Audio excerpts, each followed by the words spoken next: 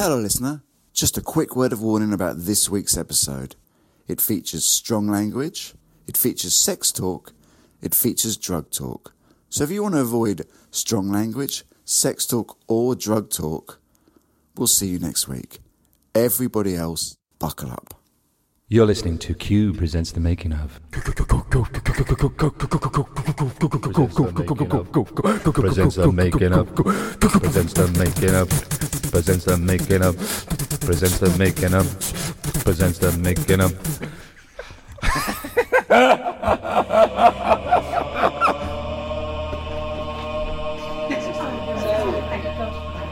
Take you down to the studio. Here we are. What have you been doing? I haven't been caning it at all. It's naturally slowing down. I'm 33 in a couple of weeks. I can feel the sort of like the appetite for destruction has diminished somewhat.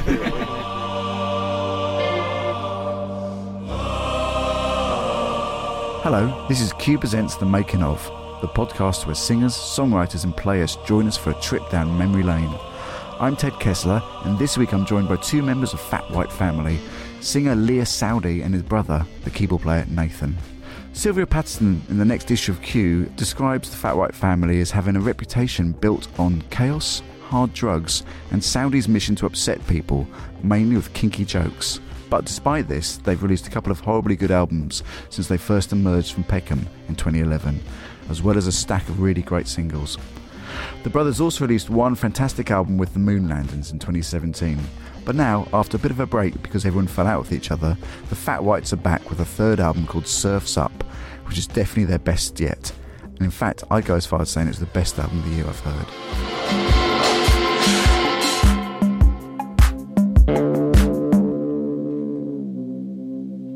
So, all this is an interview about everything. Everything. So, everything. Start of your life, Oh, wow. up until now, the pair of you. How long have we got? Well, we've just got about 50 minutes actually. 50. Can we get a cup of tea, please? You can. This lad could do I'll it. get it, Tubbsy. How'd you like it? Can I have two? Can I have normal tea and chamomile, please? It's not that kind of. We're not on the. Yeah, but I feel cold. In the same cup or in two separate? No, separate. Just take one tea. Separate. Because chamomile relaxes He's me. only able to bring two teas, and I'd like a tea as well. How'd you like tea? Just like milk. That's it. Milk. Normal I like tea, my normal tea, milk, and 1.5 sugars, please. Anyone else? I'd have a cup of tea, Ketsis. No, because he does make really good tea. You're listening to Q Presents the Making of. Nathan, hello. How are you both? Yeah, I woke up with a bit of a hangover today because last night I sang my first ever gig, so it was like I had to drink a little bit to fight the nerves. I was at Hank Dog's night. Hank Dog, which we played our first gigs with the band at Hank Dog's. Right. He's like this kind of local legend down South London. He's funny. He always wears a cowboy hat. Right. Plays really good guitar. He's good. Okay. But yeah, that's what I did last night. Then we went to a friend's house and found a piano and just had 2 Guinness. Well, he keeps saying it was 2 Guinness. There's just no way it was 2 Guinness. No, it's just Euphemism for If something it comforts you to no, believe it was 3 pints. it was 3 minutes ago. It was 2 Guinness. Yeah, but Now it's 3 pints. you sometimes lie to get a different reaction. That's what I'm picking up on here. That's what. Yeah, but I got 3 pints in the pub where I had to do with my first gig. Brian, I've got a new band, Brian, but and then I went to do. Well, the band's called Brian. Yeah, Brian. So it's like With an I or Y? I don't take the piss. I was just asking. Brian, I mean, yeah. it's stenciled on my back. You know, like the Ramones, Yeah. and where it's like Johnny Ramone, Dee Dee Ramone. Whoever is in this band is called Brian. So like, I'm Brian Sadie. He's Brian Sadie. What's your second name? Kessler. So you'd be Brian Kessler. Yeah. Bowerman. Brian Bowerman. That's how That's it quite works. good, yeah. You know, why not? But I hated school the way you had to go like second names. It's impersonal. You should call people by the first name unless you don't like them. Yeah. Okay. So that's what Brian is. But yeah, 2 Guinness. And Leas, what have you been up to? I woke up at 7 a.m., which is my normal wake-up time now because I go to bed at about 9:30. And I did the spring cleaning. And then I went for a sauna with Saul Adamchevsky. Okay, should we do the formal interview process now? Shall we get? This is it. We're knuckling down to the Getting real serious. thing. The real work. Okay, let's Okay. get down to the hard talk. Well, it's not that hard. So just tell me where you're living at the moment, because in the Q piece it says that you're sharing a bed. Well, sometimes we share a room, but we drag a mattress in and put it at the other end. But Nathan has just moved down from Sheffield. I moved back down to London about a year ago, and I live in Streatham with the guys from Pre-Goblin. I live with the guys from that band Pre-Goblin, Best band in the world. and sometimes we share a room still, yeah, which is depressing after how far we've come in music to still have to share a room with your little brother. That's Yeah. the glories of the music industry, though, isn't it? Forced intimacy. I guess we've pushed this album back as far as it was humanly possible, financially possible to push it back. You know, Yeah. it was like rebuilding the band from, not just from scratch, but from like, you know, the primordial kind of mud. So it took longer than expected. So we haven't exactly lined our pockets. But it's the most not serious. It's the most polished. record Well, it would out have. of It the would have three. to be. Yeah. I mean, it would. I think. I mean, for the most part, the band wasn't like submerged in a heroin abyss, and Right. we were actually able to communicate with each other because of that. Yeah. And we had experiences working with different projects and doing our own thing on our own, and you bring that confidence back into this. And so it was a situation where people were doing it because they wanted to do it, not because they had to do it or they were screwed and they were back Yeah. down the job office. You know, it was like, okay, well, we've got this great thing like that we've built up. We shouldn't just throw it away. And yeah, there were various kind of. We should polish it. We should. I mean, I think the idea generally after the last album was to make a kind of like outsider pop record and do something really melodic, you know, and incorporate the different music we've been working on. You know, whether it's Insecure Men or I do a thing called Decius, which is like acid house meets kind of Alan Vega, and there was the Moon Landings thing as well. And he's been doing his own thing, Brian. So yeah, everybody's a little bit more seasoned, a little bit more mature, but you know, snapped out of the kind of like narcotic stasis that made tour both bearable and unbearable at the same time. Yeah. How do you go about writing songs? Just do you have songs that you bring, or do you work them out together? I personally, I look at terrible pornography and then I release myself until there's nothing left, and I'll go and sit by a piano. Well, Like, that's that's one way. well, that's well, I mean, I tend to go for a long walk. You know, no, that's not interesting. What do you think about on the walk?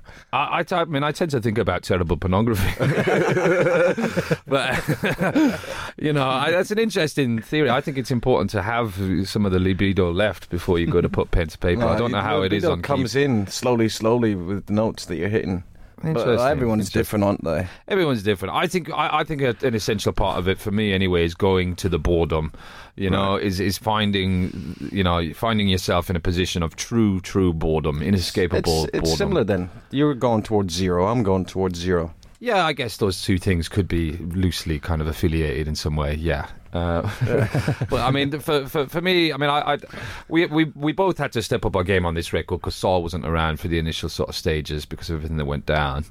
But for me, I'll tend to do a little bit of writing on guitar and stuff like that, and I do a lot of kind of like just lyric writing. I'll just write pages and pages of couplets, random splurges of stuff, not poetry by any stretch of the imagination, but just sort of interesting kind of Don't put yourself down. knuckles of language, I suppose. Tea's arrived. Oh, the tea's here. Tea time. It's good so we can. Wonderful. I didn't want to interrupt. Is there any biscuits? Are you No biscuits. There's no biscuits. No biscuits, man. We're doing an interview. You can't sit here crunching like. It's your double tea. Thank you. Double tea time, people. That's what I like to see. That is power, that is, isn't it? 2 mugs of tea. Okay. That's not with me with anyone. That's me with myself. Shitting myself. Okay, we're glad you. got that. You got that. Anyway, back to the songwriting process. Well, let's move on away from the songwriting It's good process. tea. Because you've got the knuckle of the words there. Yeah. And I mean, I guess I write the lyrics for everything, so I'll have melodies and things of my own, but I'm not much of a kind of like arranger, I guess. That would kind of be more Saul's thing, I suppose. But yeah, it's a sort of just, I don't know, it's more than the sum of its parts, I would like to think, this group. But this album, especially because Nathan's kind of really come into the fore as a songwriter as well. And I guess the main difference between this album and the last few albums was that Saul would usually start a record with a whole kind of template and a whole set of references going into the thing. And this time around, me and Nathan had a kind of stockpile of ideas that he had to kind of bring his head around to. And he had to find more of the producer in himself than ever before, I think, on this one. But as a result, I think this is probably the first record that's really not just kind of, Everyone went into a different role, kind of, didn't they? Yeah, everybody had to shift around and get out of the comfort zones and like do more of everybody else's normal kind of job, which I think has made it a far more interesting record. But I don't think that would have made it. It wouldn't have been possible before in the climate that was there before. Right. It just wouldn't have been. There was no communication. The last album was really kind of really difficult to get down. Right. What's the dynamic in the band like now? The dynamic in the band now, the relationship that me, Nathan and Saul have with each other now is stronger than ever. I think, when you go through that kind of carnage and you throw hard drug abuse into the mix as well, it compromises your relationships in a fundamental way. Yeah. But I think having been through it, it's kind of like, well, unless somebody drops dead or something, I don't see what we couldn't really deal with now. So it strengthened things. But I guess the main change in the dynamic doing this record was that we opened It was a bit more open house. We had other people working on it. We had, Ben Romans, from childhood. He was part of the production team. Alex White, who was already in Insecure Men. He's in the band now. He's in the band now full managed to wrangle time. himself in.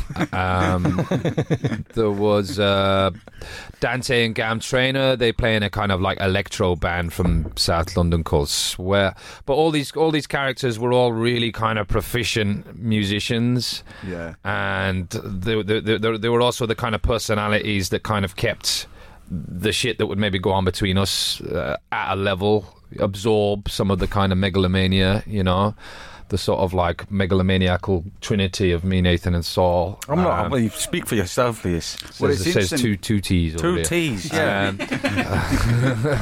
I get my ego from simplicity. Okay. It's not two cups of the same tea either. It's one chamomile, one normal tea.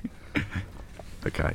In our piece, Saul says that you haven't got an ego. He says you're a sweetheart and you don't really have an ego. But he says that you and he are much more similar. Yeah, me and him are a bit like, if you're buying a bottle of Robinsons, you need to mix it with water, don't you? Yeah. You don't mix Robinsons with Ribena. And that's you too. Yeah. Yeah. Who's the Robinsons? So I got that would render me water then. Plain water. Yeah, but with that you can make chamomile or tea. And what can I do? Sparkling water, darling. Sparkling water. You're not bubbly enough. But yeah, I guess that's sweet of him to say that. I mean, he doesn't say that to my face. No, just as a journalist. That's it. Yeah. He's never said that to my face. I don't know if I have an ego. I think I've got other things, but not a huge ego. I think a key part of I think a key part of doing music in a group where it's genuinely a group and you're actually collaborating and it's not just one kind of creative mastermind and a bunch of dog's bodies who fill in the blanks. I think a key part of it is learning when to sort of put your shit to bed a little bit in the studio and submit yourself to somebody else's kind of creative authority, recognizing that, knowing when to step out of the picture, and I think that's a skill that you learn over time. I remember initially when we started writing songs together, I started going into studios, I was just terrified, you know what I mean? I didn't know how it was all kind of ended up there by accident, And the first thing is you have this quite personal stuff, whether it's your songs, your lyrics, and it'll all get chopped up and shit like that and moved aside and brushed along. And it's really difficult not to take that personally, but you have to completely kind of try and remove that from your consciousness, you know. Otherwise, you cannot get stuff done. You have to make yourself kind of malleable in a way sometimes. And then you also have to know when to sort of like push yourself. I think sometimes maybe I'm come up a little bit short on that and don't know when to put my own kind of authority into action. But I think that's a whole part of the process. And I think when you do like 3, 4, 5 albums in the studio with a bunch of different people, you start to learn to identify other people's strengths and weaknesses and then act accordingly. So there's a sort of, you know, an etiquette that you need to sort of learn over time, I think. You can write really well, but it's like you do it with your mouth. So you kind of do these... We could do a jingle with it later as an example, where it's like... Right. And that does translate into music, and I think lots of people can't see that still. Yeah, I write with my mouth. I guess that's true. You know, but it sounds stupid to like a lot of people that can play. But I've noticed it where it's like, wow, that's a good bit of music, and it's like, and it sounds good, and you put it onto an instrument. You see, look at his face. That's the lack of ego. That's the lack of confidence. It's still there. But I'm like, wow, that's good stuff. That's a good bit. Okay. See, it can't be explained or seen. What's your relationship like, you two? Because obviously you're brothers and... Well, I mean, this record was really difficult for me and Nathan specifically. Me and Saul got on absolutely fine this time round. I don't think we had one Barney, which for us two is pretty incredible, really. But me and Nathan had some serious I went to war with every motherfucker. Well, I mean, Nathan had kind of come out of... You come out of like 5 years of heroin abuse, hadn't you? Yeah, and straight onto morning, noon and night skunk. Skunk for breakfast, skunk for lunch, skunk for fucking supper. Yeah, right. So there was a kind of... I'm off it now, I'm off everything because it's bollocks. So there was a kind of episode like just before we started recording, you know, and we'd built a studio and we'd hired every, you know, the sort of production team we wanted to work with, engineer, all that kind of stuff, and we're kind of like about to move into this big thing we've been planning for a year, and Nathan had a kind of breakdown right 2 days before we started and decided that he 12 hours before. 12 hours before we started, and decided that he was under no circumstances going to work with Saul ever again. And he was kind of like, well, if Saul's not going, I'm going. So at that point, me and Nathan fell out massively, and Nathan ended up sort of sitting out the first part of production. And that kind of was like a big shadow over the whole experience, you know. And there were sort of paranoias that weren't rooted in you know, they came from a genuine place, and it was years of kind of the stuff that went on in the band in those 5 years. I mean, a lot of it was pretty horrible, you know. We all took a lot of crap out on each other, and there was a lot of like hideous behaviour and treatment of each other, you know, and a lot of scarring, and it took a long time to get over that shit, and it all kind of came out in one big like hyper emotional flood literally the day before we were due to start this record. So it looked like it was all going to be a complete disaster. And for once we had everything lined up perfectly, you know. We got the people we want to work with, we got all the songs written and down, and then I just set the studio up as well, everything. But that's you know, so we had a lot of we fought a lot at that point in time, and our family ended up involved. It was pretty hideous. You know? Only really best laid plans. The fight only really stopped whenever our friend Dale Barkley died, and we saw each other and we're like, "Holy fuck, we're fighting over." This shit is real. Like, this is petty, man. Like, this guy just fucking died. We love him, and it's just like. Yeah, he's like brother, you know, doing all the music stuff. It's like, you know, and he was a bit of a renegade. Well, he was a proper renegade. It's a lot. Whenever he died, it was kind of that's whenever the war ended. Yeah, it did. It was the catalyst for a kind of recovery. It just put things into perspective. Did you grow up together? Me and Nathan? Yeah, a bit too much. Well, just no, because some brothers don't. I think. I mean, I really. Well, it's another story. You should drive. Well, we've been together pretty much our whole lives, except for my first 2 years in London. Right. So I came down here to study, and Nathan showed up 2 years later. Says he was going to stay at mine for a week because he'd been chucked out of school. And that was 14 years ago. egg on your face, sucker. You know, and he's recently showed back up in my room and lives at the end of my bed. So not a lot of progress has been made. But no, I guess it's difficult to be closer than I guess we are. Yeah, you moved around a lot when you were young. Is that- Yeah, we grew up. We spent basically 6 years in Galway, 6 years in Ayr on the west coast. 6 years in Galway. It was like 6 years in Galway, Whoa, 6 whoa, years whoa, in whoa. Ayr, 6 years in Northern Ireland, How roughly a long piece. were you in Galway before I was born? Well, it was about. You're splitting hairs. It's about 6 years a piece. Like what? Like you want me to get call Mum and get an exact date for when you fucking walk? Let's get on Right. the phone. Let's get on the phone. Just pedantic. So yeah, it was Southern Ireland, Scotland, and then the dreaded, Northern Irish years. We lived in America as well for a year. We did live in America for a year as well at one point. How come so much moving about? Our dad had different jobs. He talks to computers. Right. Yeah. He comes from some village in Algeria and he's ended up with a job talking to computers. He's like an IT guy or like a tech kind of guy, Right. That's basically, he's got a lot of knowledge around that one subject and doesn't know anything about anything else except football. So you moved around a lot. Yeah, we moved around a lot, and I Northern Ireland was the last station really, which I hated it from the moment I arrived. Oh, shite. I mean, it was just kind of like a really bigoted kind of politically charged atmosphere that I didn't really fully understand. Yeah. Like my family. My stepdad's family, they were Protestant, so we went to a prod school and we had like red hand of Ulster on our blazers, and they couldn't even get on with each other. But at that point in time, there was no immigration, there was no diversity in Cookstown, Northern Ireland. So me and Nathan were the ethnic minority, So it was like shite. because of our last names, there was a lot of bullying and a lot of like racist abuse and that Funny kind of though, thing. funny racist abuse. Well, that's the thing. It was like racist abuse, but then your best mates would also use the same language. It was kind of like difficult to kind of have perspective on it. I don't know, but I loathed that country. I hated being there. I hated being removed from Scotland. When my parents split up, my mum moved to Northern Ireland. My dad stayed in Scotland, so we were separated as a family.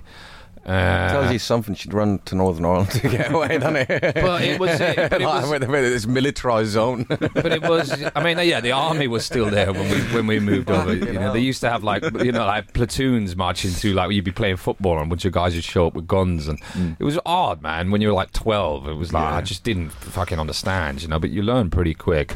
But it was good in that it helped me get my head down anyway, and there was a very clear route out of it at that point in time. If you get your A levels, then you can get a grant and a student loan, and you can go anywhere you want. And I knew that I wanted to go as far away from Northern Ireland as possible. Like, what's the opposite of Cookstown? Well, London. So I'm going to London. Yeah. And I think because I didn't have a social life or go to any parties or drink or any of that kind of stuff, I was just like a massive geek, I was just like really studious and smart.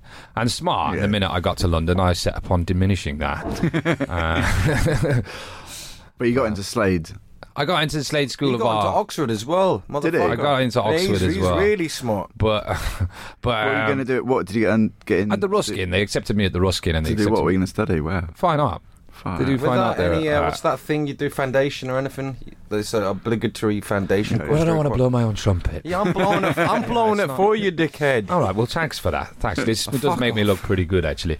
But, he's smart. He blew it. Now he's got me at the end of his bed. He could have fucking had a room for me, man. But no, you don't go to Oxford to study art. You go to London, Yeah. So no, I went to Slade. You could have studied art in Oxford. I got into the Slade when I was 18. I'd come straight from Northern Ireland, so like that was probably the biggest culture shock in my life, because although we weren't like destitute or anything like that, we had our own bungalow and like my parents had 2 cars, we had a Laguna and a Golf. And so we weren't we weren't on like my girlfriend lived on one of them estates where you got the red, white, and blue and the flags and the murals, but we didn't. We had our own bungalow and that. We were all right, but the Slade was kind of another world. I remember the first day meeting like people from like Bermuda and like shit like this in Japan. And, one of them. And like I'd never really encountered like middle class metropolitan kind of, and this was like right in the middle of it all of a sudden, like right as you couldn't get any more kind of. So it took some real adjusting, and I ended up becoming utterly disillusioned with the whole thing and really resentful of the kind of, I don't know, like you would need a patron, and if you didn't have the same connections and the same background, it all just seemed to me like everything was geared geared up for these people to just sort of like take the reins, you know, and that to get a look in was actually quite an unlikely thing. And that if you wanted to go out of the weekend partying and indulging yourself the same way they did, you'd best be able to cover yourself on Monday morning or you wouldn't have any oil pain. You know, it was just like, I found it kind of critically unfair and snobbish and elitist. And I didn't want anything to do with that. I thought when I came to the Slade that it would all be kind of like mad, like sex and drugs and experimentation. But it was like, it was the most like claustrophobic, suffocating kind of intellectual environment I'd ever come across. And I found it like depressing and stultifying, you know? And Should have went to Oxford. now they want the whole world. Now they should have gone to Oxford. Yeah, you know what I mean. Jesus Christ. You know, but it was droll, you know, and yeah, that was that. Yeah. I didn't get. So I got into bands. I got into bands because I wanted to do art and get drunk and communicate directly with people that weren't just like, you know, snobs like from rich families at the Slade. You had I wanted sex, to like, I wanted to like, you know, normal people and snobs. You know, like it was just like a nice, healthy cross section. Yeah. You know, Yeah. so it seemed like a natural choice. Wait, you got to say Q. Presents the making of. Presents the making of. Presents the making of. Presents the making of. Presents the making of. Presents the making of. What were you doing during this period, Nathan? What period? The period that he's at the Slade. Where I were you? was in Northern Ireland. I was beginning to smoke weed all the time. Smoke weed, drink hot wine, £2 hot wine. Picked up this habit. Whenever we were Joyriding, right? yeah. There's a lot because there's not very much to do over there, and I wasn't like, you know, the studious type really. I like to read, but like I wanted to go out and try and like have fun. So I just, you know, whatever. But whenever we were 16, me and him like made a kind of pact was like we're gonna start a band. Like I call it Saudis. But in that summer we found this Hawk wine, which was £1.99, £2. And one bottle you can get high, man. It is great. It's £2.79 now. It doesn't have the same kind of aura, same mysticism. It's like £2 two nugget. Yeah, that's what I was doing whenever in this period. You could just say Hawk wine. Hawk wine and weed, and then not going into school. But my grades were going up. It was annoying. My grades were going up. It's annoying. Yeah, it's annoying. I was doing a good grades. So I was not in. I wasn't going in, but my grades were going up, and I was on the Hawk and the hash. Didn't they throw you out for looking at pornography on No, that's school bollocks. computers? They fucking. He was getting into his songwriting early. No, this isn't true. At this time, actually, I was banging a DJ, and we had this thing called ED. No, like the allowance. Whenever you go and do A levels, they give you £30 a week. Oh, If your parents aren't earning enough, they give you money. And I was getting £30 a week, and I saved up for like 20 weeks and got some decks. I was like, yeah, I'm gonna do this. Boom, boom, boom. And I got bang into that, and I was like, really, I like it, you know, I like that kind of stuff. But I was on this website called DJ Forums, and there was just some people posting women with, like, you know, bikinis or whatever, and they were spying on me. And I was like, why not go into the other forums where I was understanding, like, you know, tempos and pitch shifts and stuff like that, and synthesizers, which I'm like, you know, I didn't know what the fuck they were, but I was like, yeah, this I could do something from this, and I got a job DJing as well, but like I didn't take it. I should have taken it, but I got kicked out of school, so the result of nothing, 0, 0 plus 0 equals 0. But like, yeah, they kicked me out. Yeah. They kicked me out, but they fuck them. Like they made a mistake. They had this big. They brought in the mayor of Armagh. Right. You know, the big gold chain. Mm-hmm. It's like sitting around a big table. There was like 10 officials, and Mum and Leslie were there. Mum snivelling, crying. I'm like, what is this? It's like, well, you know what this is. I'm like, what? And they held a bit of paper, like really stupid, and it unfurled, and it was like 10 pages. This is the longest line of offences we've ever had. It's like, I've not done anything. I've barely been here. They got the wrong guy. Yeah, it seems like it to me too. Yeah. Let's talk about the start of the Fat Whites then. How did it all? Because it's how did it all coalesce into a group that made albums? I think there's two key components, basically. There's me and Nathan doing a kind of like an amateurish, outsiderish kind of you know, it's we had an early group called the Saudis, which was all just about energy and chaos and professionalism and sort of you know, amusing ourselves, and you know, none of us could play our instruments properly, and there was this kind of bombast, but absolutely no kind of organizational like capabilities musically. You know, like we didn't have an arranger, and we didn't have a fucking clue what we were doing, but like we had energy and spirit. And eventually that kind of like collided with Saul Adamczewski, who's sort of like a landfill indie project. The Metros had by that time imploded into the...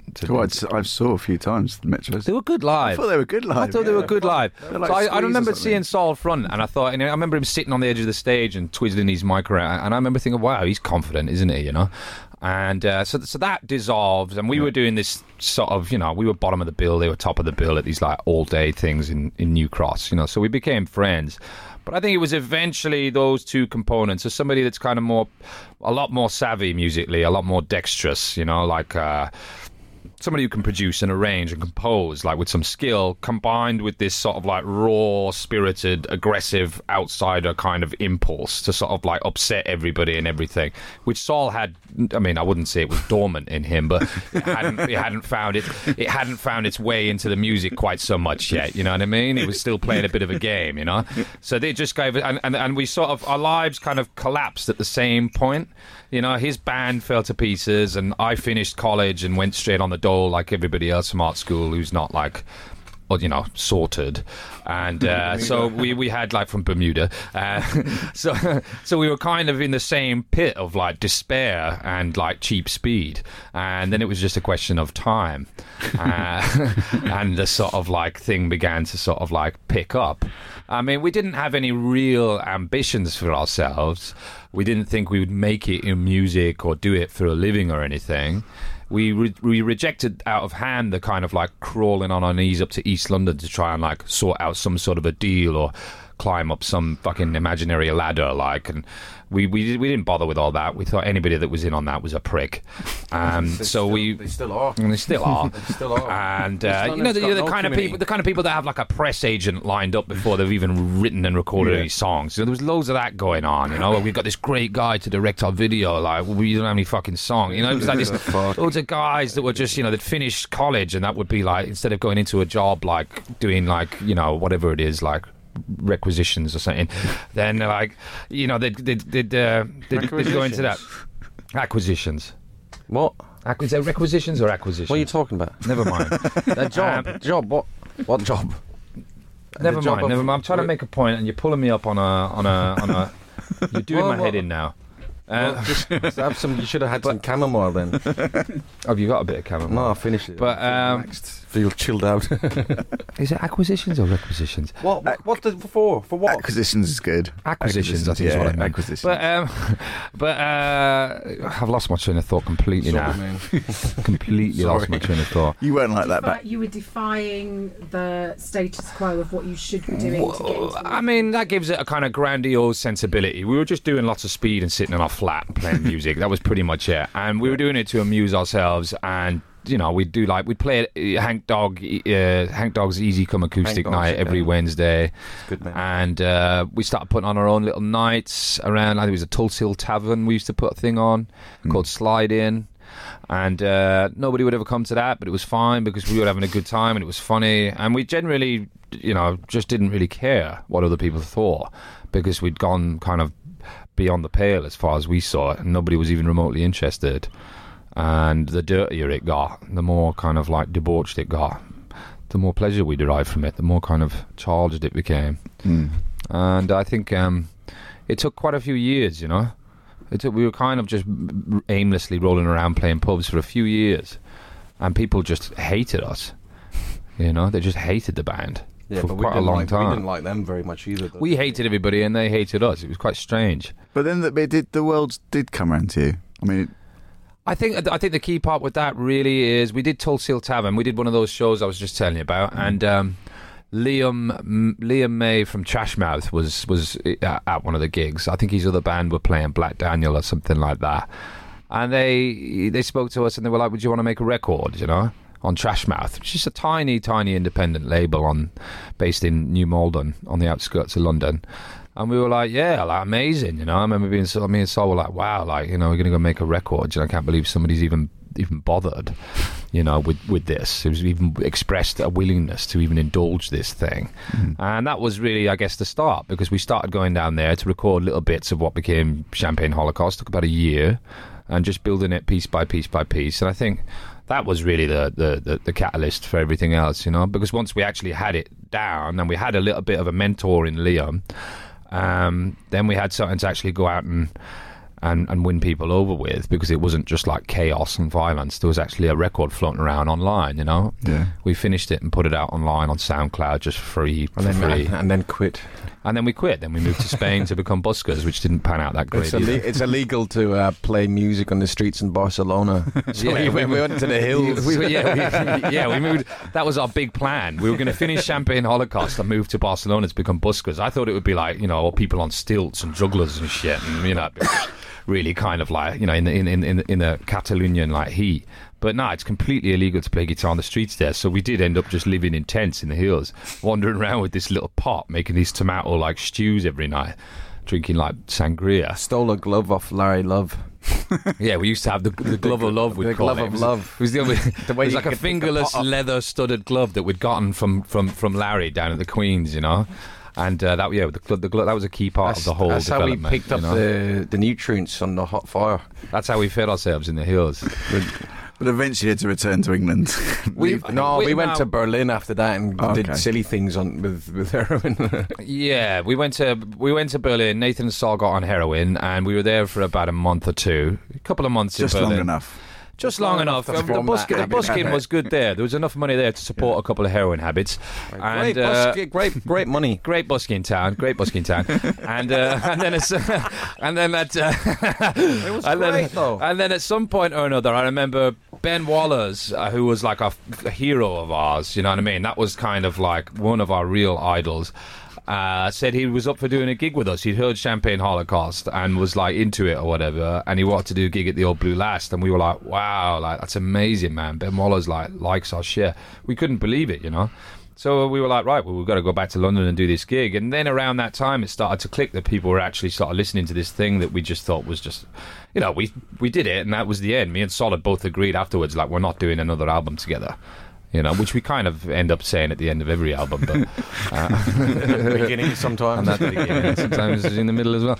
But yeah, and that was kind of how that all got started. You know, well, actually, the owner of the Queen's Head, Simon Tickner, you know, world class hedonist, man of leisure, all kinds of leisure.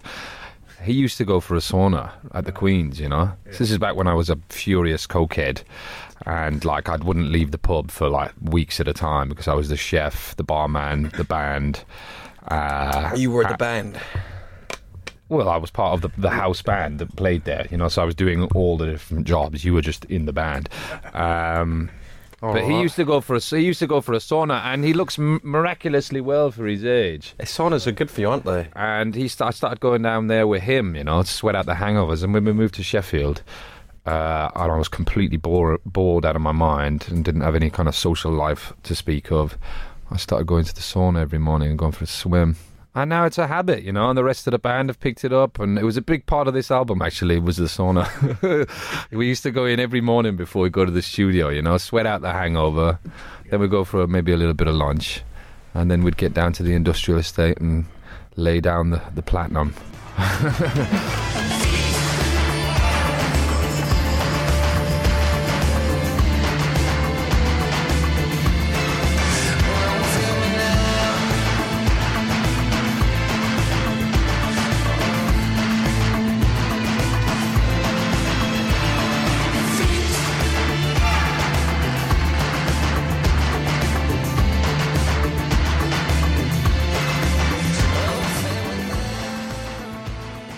You came with Songs for Our Mothers in 2016. In the middle of that, Saul was kicked out of the band.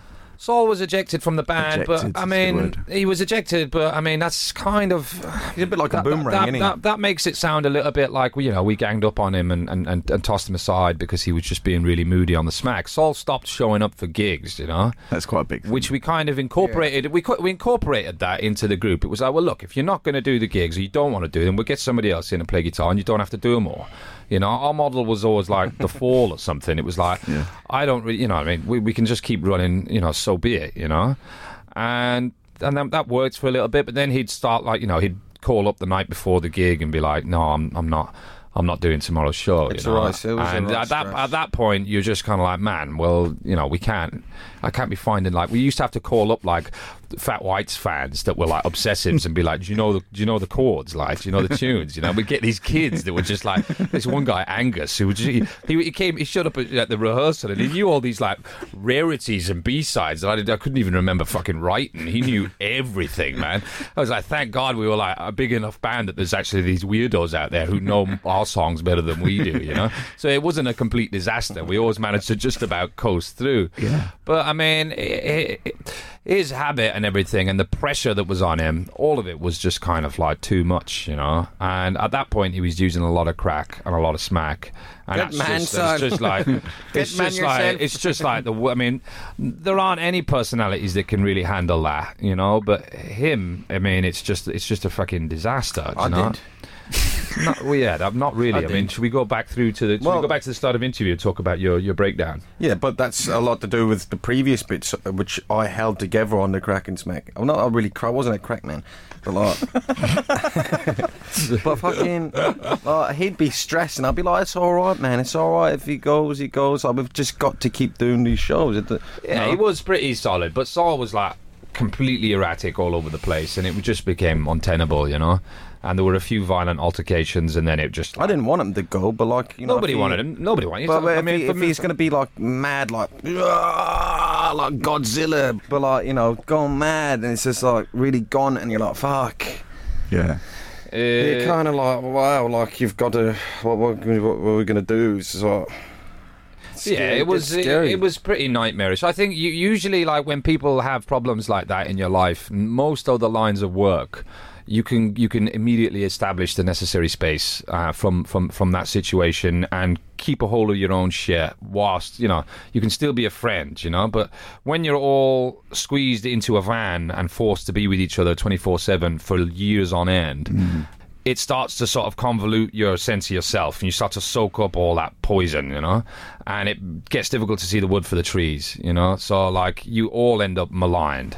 You can't actually kind of, there's not enough, like, since coming off the road, we've been able to deal with these problems much more effectively, and like it doesn't completely ruin our like friendships and our like working relationships. But when you're in that intense high pressure environment all the time, you can't get away from it, the opportunity for like just like maligning each other psychologically is massive, and you can't escape it, So is the plan now that he will not tour with you, or just to play the occasional gig, or... No, the plan right now, as it stands, is that he's going to do all the touring. And that he's gonna do all the gigs, but it's the same. It's the same as before. Where if but we've been through it now, and it's like if shit hits the fan, if people start getting abusive, if people kind of can't be bothered all of a sudden, and then we just deal with it again the same way as before. Except we know that we can ride through it. Right. Before it was terrifying for me because Saul was my writing partner. So sacking him was kind of like sacking myself. It meant we were in breach of contract with the label. It meant that like at the end of this kind of like tunnel, there's just like an even more pitiful tunnel, like there's nothing at the end of this. So it was really, really difficult for me to sort of draw the line and actually sack him at that point. It was the last thing in the world I wanted to do. I was like, well, that's the end of this, basically. I'll string Lawrence Bell a line about like the band moving to Sheffield and do it without him and see if I can squeeze a deal out of him. But at the time, I had no idea whether that would actually pan out or work. So it was just like horrible anxiety. So it was shit, man. It was really shit. It was hard. It's really miserable, man. I cannot stand that fucking drug. It's the devil. It really just ruins everything. And now, are you hopeful for the future? The near future. I mean, compared to how I'm very hopeful. I think everybody's kind of got their shit together in a far more fundamental way now. More so than ever in my life. Yeah, everybody's just growing up a little bit. You know, everybody's grown up a little bit. You're listening to Q presents The Making of. Okay, I'm going to ask you some very general questions about music, if that's okay with you. I love general questions. Do you? General I love questions? general questions. You're a general questions kind of man. Oh, yeah. Okay, what was the first record that you can remember really loving when you were a kid? I think when we were... Forrest Gump soundtrack. oh, yeah. Loved it. Break On Through the Other Side. The Forrest Gump soundtrack, man. I've never remember heard that. So what? Producers I think making weird faces. It's like, I mean, if What? it's an introduction. I think that's supposed to. You're not allowed to say Forrest Gump online. No, you are. You haven't seen Forrest Gump? That's- I envy you. You're like those people that ain't seen Terminator. I've never seen Terminator. Are you serious? No. Jesus Christ. You've got a lot to live to, man. Fuck. Live for, not live to. Two Guinness it was, wasn't it? 2 Guinness. Well, I'm not on drugs. No, he's right to bring up the Forrest Gump soundtrack. Actually, I remember that, man. Our big brother was kind of into music. That's kind of where we got it from. Yeah. I mean, our parents aren't really music people. My mum likes a bit of George Michael. My dad listens to Mike and the Mechanics, Mike Eagles. and the Mechanics. Yeah, Cat Stevens, though. so He that got gives us you into Cat Stevens, He got which us is into banging. Cat Stevens. Yeah, but the Forrest Gump soundtrack came into the house, and I remember that, and the Train Spotting soundtrack as well. Those two soundtracks were kind of like a real. When you're like, I don't know how old we were, like 8 or something like that. I can remember being 4 or 5 and listening to Forrest Gump. Yeah, so those two, I mean, it's like, Forrest Gump gives you a whole cross-section of like 60s, 70s, just like classic stuff, you know? Going to set Yeah, that that's- and break on through? It's like there's loads of Great good songs. stuff. And then the Train Spotting one gives you like, you know, some to the 90s and the 80s, doesn't it? It's kind of, put those two actually, if you're like, you know, Having if you're, 17. if you're, you know, before adolescence kicks in, those two are good, you know, Banging. a good pair to Yeah. sort of have, I think, actually, in retrospect, yeah. Yeah. What was the first band that you really signed up for? Like you thought, this is I going to be mean, my band. I'm kind of ashamed to admit it now because I don't like them anymore at all, but Blur. But that was only because my big brother was really into Blur, so I was really just a sheep. I'm a pulp man now as far as the Britpop era is going. I got a soft spot for Oasis, it has to be said. Yeah, of course. You know, Oasis has a certain place and time. You know, I think if you've been up all night and it's, you know, if you've been hitting I was trying to teach you and Tamman that pulp was always the best. I can remember saying pulp, it's pulp, it's pulp, it's pulp. He did actually when he was Pulp. really little. You'll see this in the future, you fools. What was the first gig you went to? Eagles. Blur. The My big Eagles. brother took me. Eagles, yeah. My big brother took me to Blur at the SECC, and I went right down the front. I remember I was only like 9 or 10 or something. I remember it just like the crush immediately and being terrified of getting like. I thought it was horrible. I still think mosh pits are horrible. They Yeah. are horrible. Like, it's nice to inspire one, but why anybody would want to take part in a mosh pit? is Do you beyond get me. mosh pits, Fat Whites? Sometimes, yeah. Yeah, Do we you? get Yeah. mosh pits. Yeah, of course. We're talking about blood. Okay. Well, if push comes to shove, what's the best song of all time? Country Roads by John Denver. Straight in there. You get. It's push comes to shove. It's between Commodore's Night Shift or Marvin Gaye's Sexual Healing. Depends on the mood. Oh, Those are both like the sexual same. healing. Sexual healing. Yeah, there you go. Okay, we've got one last thing to do before we have to wrap up. Mm-hmm. And this is... do you ever read Smash Hits? You're probably too young. to I Smash Hits. remember Smash Hits, I They think. used to have a thing at Smash Hits called the Biscuit Tin, and inside the Biscuit Tin there are stupid questions. Mhm. And we've just sort of copied that idea, but we haven't got a Biscuit Tin, so we've got an envelope. So Nice. you just pick 5 or 6 questions at random from here, Yeah. and just And give then us the answer answers. Yeah, please, just pick So one this at a is time. not just like One kind of at a like time. really lazy way of doing the interview. Yeah. I love Basically, that. You just take the questions out of the bag, and I just sit here and watch you answer. It's a chicken way of asking you silly questions, I suppose, as well. Okay. Well, let's see what. Or a let's bit of both. Okay. So do you want me to take 6? Well, just take one at a time. That's One probably at a the best way time, to do it, okay. yeah. I love Let's have a games, man. I Yeah, love Okay, games. if you are reincarnated, what would you like to come back as? I suppose. I don't know. Maybe like a bottle of Tabasco. Nathan, That question. that you like to come back as that question. Okay, well that's that one done. Okay. Okay. Just put on loop, meta loop. Nathan's answer was a much better answer than mine. What is the most exotic thing you can cook? I can actually only cook one thing. Go for it, Lias. And big yourself up here. And actually I'm thinking about doing a food blog about this, is spaghetti bolognese. Oh, yeah. That's the only thing I can cook, so that's the most exotic and the least exotic thing I can cook. What's exotic? I'd probably say like coq au vin. You can cook more exotic. He's a really good cook. Is he? You wouldn't think it. Yeah, I love cooking. You really wouldn't think it. I'd rather like be a house husband and cook for someone I love than be in a band. But the most exotic thing you can cook, I'd probably say exotic. Like I'd probably just say coq au vin because it sounds exotic. Yeah. Yeah. Even though it's just France, chicken and red very wine. exotic. Yeah. Coq au vin. All the way Coq au vin. Okay. How was your first kiss?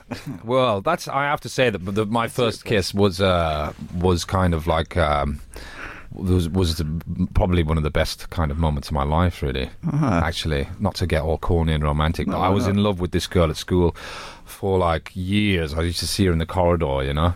And but too nervous. So she was really timid, and I was really timid, you know. So it was like this kind of like it would never happen thing. How does that happen? And I used to go to the Royal Hotel Teenage Disco in Cookstown. It was on like every few months, and I used to go and linger on the edge of the dance floor. And it was when they'd still have a slow song on, you know. And I'd go there, and she'd be there, and she'd be lingering on the outskirts, and I'd be lingering on the outskirts. And I went there a few times, didn't have the courage, and I remember eventually asking her to dance, and that was probably like Ronan Keating or something on. Nathan? I had sex before I had my first kiss, so that kind of you know, the memory of the first kiss is somewhat kind of shadowed. It's depressing, isn't it? It's really depressing. That's a good one, isn't it? That was a good answer as well. It's turning out all right, these. Yeah, I told you. Okay. What film have you watched more than any other? Okay, well, that's easy. Legends of the Fall with Brad Pitt. Nathan? Terminator 2. Terminator 2? Why Legends of the Fall? I mean, it was my mum's. Unusual choice. There's a particular like montage where Brad Pitt, you know, like he's wrestling with his demons, so he leaves the homestead. You know, he leaves the family behind, like because he's blaming himself for his little brother's death in the war.